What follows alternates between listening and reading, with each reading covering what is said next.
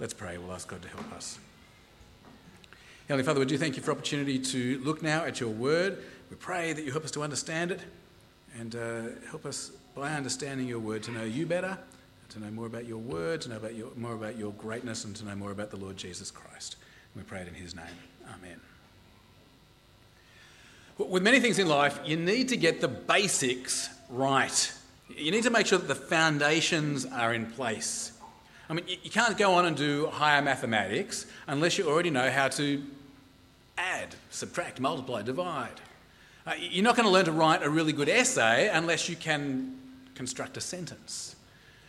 You're not going to play a good game of rugby or netball or something like that unless you know how to catch, how to pass. My old karate teacher used to know this very well, my old karate teacher, Paul Starling. People would keep asking him to do all kinds of complicated, advanced stuff, twirling around and jumping and spinning and somersaults and all this sort of stuff. But he kept on saying the same thing. He would say, if you want to be good at karate, first you need to know how to breathe. Second, you need to know how to stand. Third, you need to know how to throw a punch and a kick. If you don't have the basics right, he would say, everything you do will be done badly. And so, hour after hour, day after day, week after week, month after month, we used to go over and over and over the basics. This book of Genesis, it's basic stuff. Not that it's easy necessarily, but it's foundational material. It's basic to our understanding of God, of this world, of ourselves, and of Jesus. This is foundational stuff, so foundational that we often just kind of take it for granted. We just assume it to be true. We assume the sort of knowledge that's here. But friends, it'd actually be a bit of a mistake, and more in our modern world that wants to have all of the good things that come with right theology without having God. More and more, we need to not just assume the basics. And so I have to say, I'm really looking forward to these next few months, next 6 months or so, as we work together through the book of Genesis. Right, well, let's dive straight in and have a look. We start off in the beginning. In the beginning, there's God, and there's nothing else. There's one God, and there's nothing. Think about it, though. It's very difficult to conceive of the idea of nothing.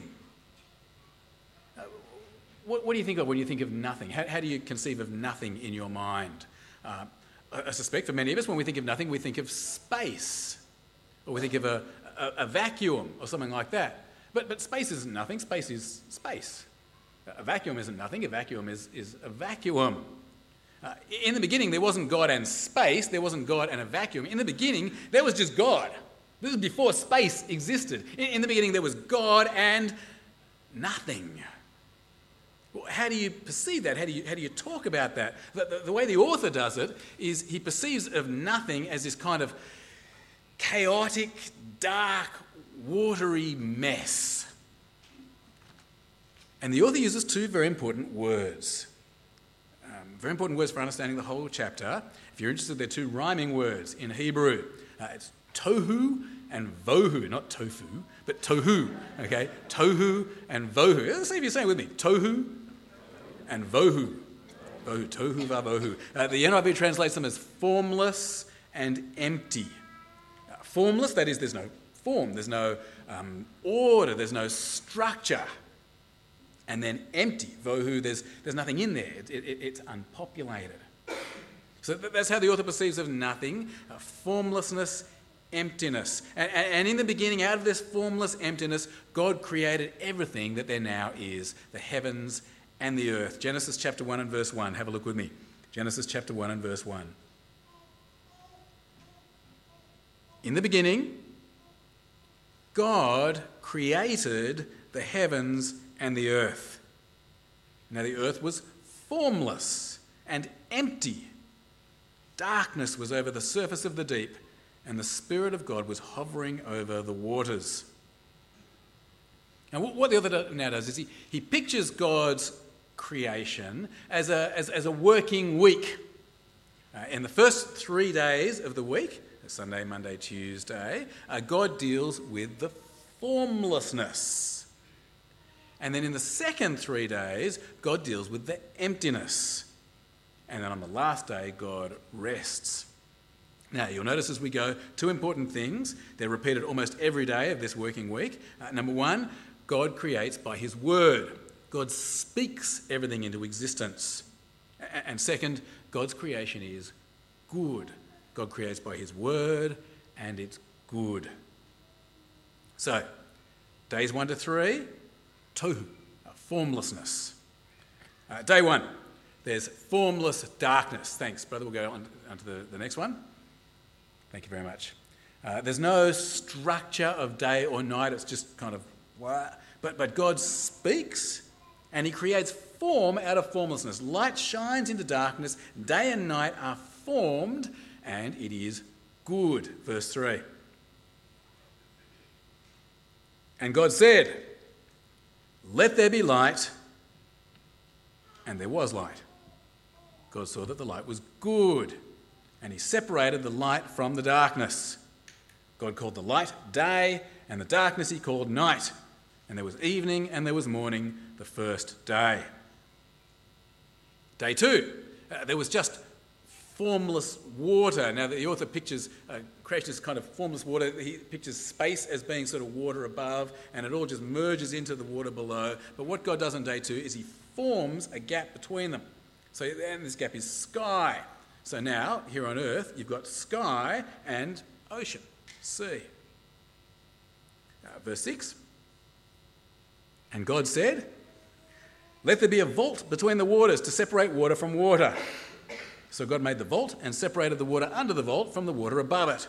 And it was so. God called the vault sky, and there was evening and there was morning the second day. Interesting, that's the only day where God doesn't say that it's good.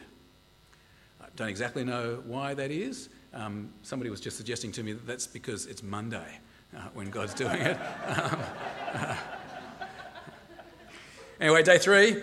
Day 3, there's only formless, watery ocean. But God speaks and he forms, he places the water so that dry ground and plants appear. And once again, it's good. Verse 9. And God said, "Let the water under the sky be gathered to one place, and let dry ground appear." And it was so.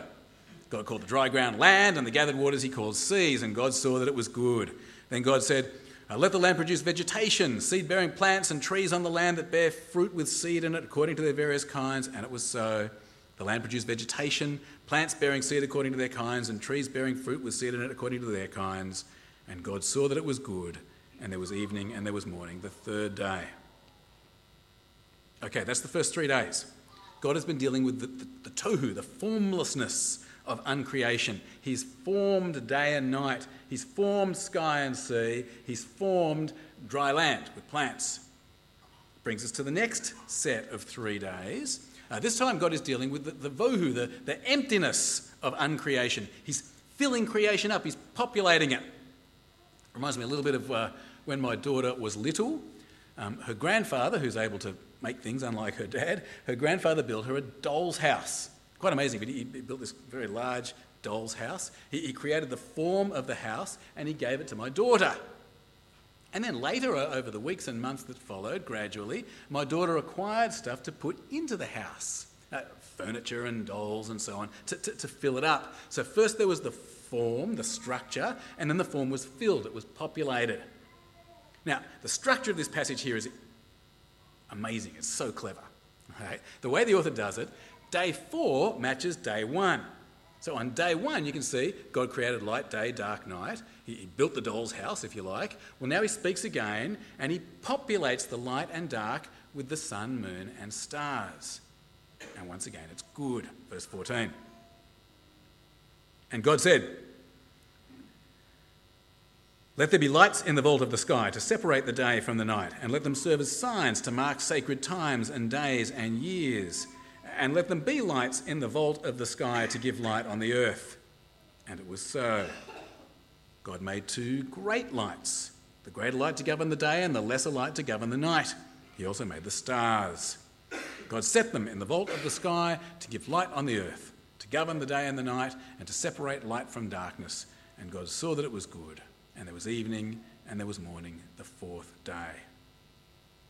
All right, so day 4 fills up day 1. Now, day 5 fills up day 2. Day 5 matches day 2. God speaks, and he populates the sky and the sea that he formed on day 2. He fills their emptiness. The sky is filled with birds, and the sea is filled with fish. And once again, it's good. Verse 20. And God said, "Let the water teem with living creatures, and let birds fly above the earth across the vault of the sky." So, God created the great creatures of the sea, and every living thing with which the water teems and that moves about in it according to their kinds, and every winged bird according to its kind. And God saw that it was good. God blessed them and said, "Be fruitful and increase in number, and fill the waters in the seas, and let the birds increase on the earth." And there was evening and there was morning, the 5th day. Okay, don't put up the next screen, please. Let's make these people work for a minute. So day 4 filled up day 1.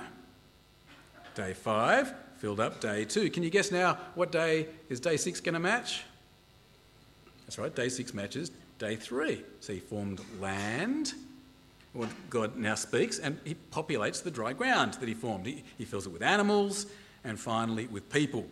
Thanks, you can give it away now. Is that Casey there? Thanks, Case.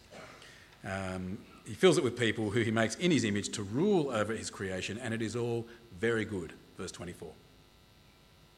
And God said, "Let the land produce living creatures according to their kinds, the livestock, the creatures that move along the ground, and the wild animals, each according to its kind." And it was so.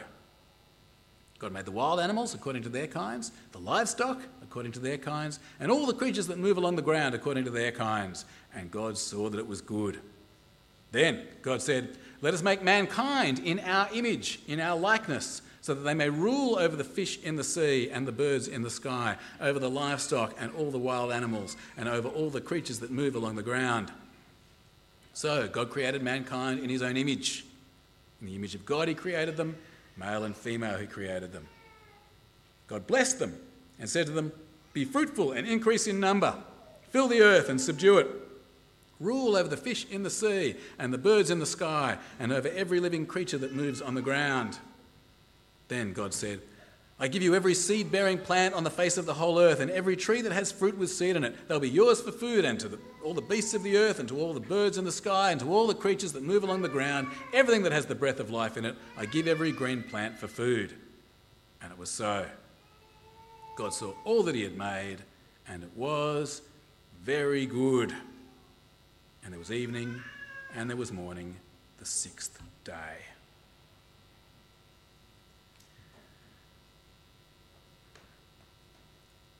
This is actually genius, isn't it? This is so clever, the way it's structured, don't you reckon? That the way that the days match, and the way it's all built out of this little rhyme, tohu and vohu. Tohu, formless, days 1, 2 and 3. And then fill it up, days 4, 5 and 6, fill up the emptiness. Sorry, I get excited about it. I think it's quite beautiful, quite magnificent, the way this the passage is structured. And then that brings us finally to the final day. Everything is directed towards this day, which stands out on its own, different from all of the rest. Day 7, God rests. And he blesses the day. He's pleased with that day. He loves this day and he makes it holy. It's set aside for him. It's his happy day when he can enjoy the work of his hands or of his voice. Chapter 2 and verse 1. Thus the heavens and the earth were completed in all their vast array. By the 7th day, God had finished the work he'd been doing, so on the 7th day he rested from all his work. Then God blessed the 7th day and made it holy, because on it he rested from all the work of creating that he had done. Okay, can you see what's here then in this first section, this first chapter or so of Genesis? Big stuff, isn't it? God speaks and he creates everything, the heavens and the earth. He creates form out of formlessness, fullness out of emptiness, and all of it is very good. All right. Now, as I said at the start, we're going to spend 2 weeks on this passage, so don't get too upset if I don't say or cover some things that you think are very important to cover. There's next week still to come. And next week we'll focus on creation of mankind on the seventh day, structure of the passage again. But today there are 4 things about this passage that I think we should think about, because these are 4 basic things, 4 foundational things that sometimes we just kind of assume. So first we're going to think about God, a number of things about God. Second, we're going to think about God's word. Thirdly, God's good creation. And then finally, we'll think about creation and Jesus. You can see it on your outline here. On the right-hand side there we are now. See where we're going? God, God's word, God's good creation, creation and Jesus. Let's have a look at each one in turn. So first, God. If you think about it, this passage reveals some amazing truths about God, truths that we often do take for granted, but truths that are extremely important and foundational. First, there is a God. And there always was a God. God is eternal. He was there in the beginning. In the beginning was God and nothing else. That's a mind-blowing thought, isn't it? God is eternal. In fact, as I've thought about it this week, it's actually really interesting to think, how does time and space have a beginning when God doesn't have a beginning? What does it mean that God always existed before the creation of time and space? When did it happen if he'd always existed? Am I the only one who just thinks that's amazing? How does it fit into God's eternity? Mind-blowing. It's also a good corrective, I reckon, the eternity of God. Good corrective to people who think that we people have eternal souls. We don't have eternal souls. We didn't always exist, and we only do exist at any moment purely at God's pleasure. God alone is eternal. He alone has always existed. Here's another thing about God. There's just one. God is the only true God. Again, you go, duh. That's not obvious to many people in this world. A lot of people think there's no God. Or they think that there are lots of gods, or they think that everything is God, or they think that they're God, or something like that. Monotheism is true.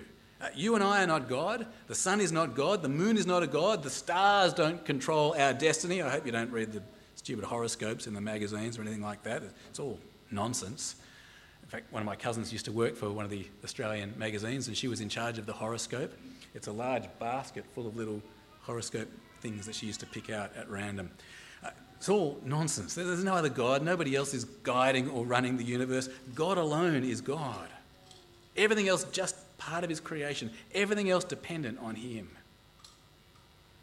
God alone is eternal. God alone is God. And here's another thing. Creation reveals it. Creation reveals the glory of God. Sure, creation has been ruined by human sin, but even now, as we look at creation, we can see something of the glory of God, the sheer size and variety of creation. Cry it out. God is powerful. God is imaginative. God is magnificent. God is great. His eternal power and divine nature are revealed in what he has made. There's no excuse to say there is no God. It's just there. Final thing to say on this first point about God is this. God made everything. And that includes you. And it includes me. He made you. Okay, that was point number 1. Creation reveals all these foundational things about God. He is the only true, eternal, glorious God who made us and everything. Brings us to point number 2. Point 2, God's word. Here in Genesis chapter 1, we see something of the power of God's word. God speaks, and the universe comes into existence. God's word is powerful. If he says it, it happens. Creation obeys God. Again, that's basic to our Christian faith, isn't it? God's word is still powerful. It's still trustworthy. When God gives us a command, we ought to obey. When God makes us a promise, we ought to believe. We ought to love God's word. We ought to treasure God's word. We ought to be reading it and thinking about it on Sundays and in Bible study, and the fact that we have the Word of God in Scripture should cause us no end of thankfulness. That brings us to point number 3. Point 3, God's creation. Now, two things that are foundational to say about God's creation that come out of Genesis 1. First, we see here in Genesis 1 that God's creation is ordered, and we see that it's good. Now, again, it's easy to take both of these ideas for granted, but they're both very, very important. First, the idea that God's creation is ordered. It's not random. There is one God who has made things that are in order. Do you know what? This is in fact, this idea, it's the whole basis on which modern science works. So on your outline there on the right-hand side, I've given you a quote from commentator Gordon Wenham. You can see it there about halfway down the right-hand side. He says this: Genesis 1 provided the intellectual underpinning of the scientific enterprise. Science's assumption of unity and order rests on Genesis 1's assertion of the one almighty God who created and controls the world according to a coherent plan. Only such an assumption can justify the experimental method. Do you understand what he's saying there? We just take this for granted, but imagine you do an experiment. Okay, you put a rock in water and it sinks. Okay, you do it again, put the rock in the water and it sinks again. Now, if you're a Western thinker or a scientist, you say that you've proved something. You've proved that this kind of rock sinks in this kind of water. But how can you say that? How have you proved anything? If this world is just a matter of chance, you haven't proved anything. If this world is just a matter of chance, if it's not ordered, then next time the rock might float. Or next time it might turn into a monster and bite you. The whole notion that you can draw inferences from repeated events, it rests on the idea that creation is ordered. And the only reason it's ordered is because God ordered it. It didn't get that way by accident. It's built on Genesis chapter 1. Now, many people today, they seem to think that science disproves theology or disproves Genesis 1 or something like that. The reality is the complete opposite. Without the theology of Genesis 1, you can't have science. It doesn't work. It doesn't exist. As Wenham puts it, continuing on your outline, were this world controlled by a multitude of capricious deities or subject to mere chance, no consistency could be expected in experimental results and no scientific laws could be discovered. Isn't that interesting? Creation is ordered. Also, we see from Genesis chapter 1 that creation is good. This is something that a lot of religious people get wrong, and more in kind of new agey stuff, I'm seeing people get this wrong as well. People seem to think that creation is somehow a bad thing, that if you want to be really spiritual, if you want to be really religious, really holy, you have to somehow transcend the mere stuff of this world. Have you ever known people like that? They think they're holy because they're vegetarians or something like that. Or they think they're holy because they abstain from certain rituals, no meat on Fridays or whatever. Or they think they're more holy because they stay single or they live in a monastery or something like that. Mark Driscoll memorably puts it like this. He talks about religious people who, and I quote, deny themselves worldly pleasures and live a minimal, miserable, miserly life. As if that's more religious somehow. The Bible says it's wrong. Wrong way of thinking. In fact, the Bible says it's demonic teaching. On your outline there from the Apostle Paul's letter to Timothy, Paul says, some will abandon the faith and follow deceiving spirits and things taught by demons. They forbid people to marry and order them to abstain from certain foods, which God created to be received with thanksgiving by those who believe and who know the truth.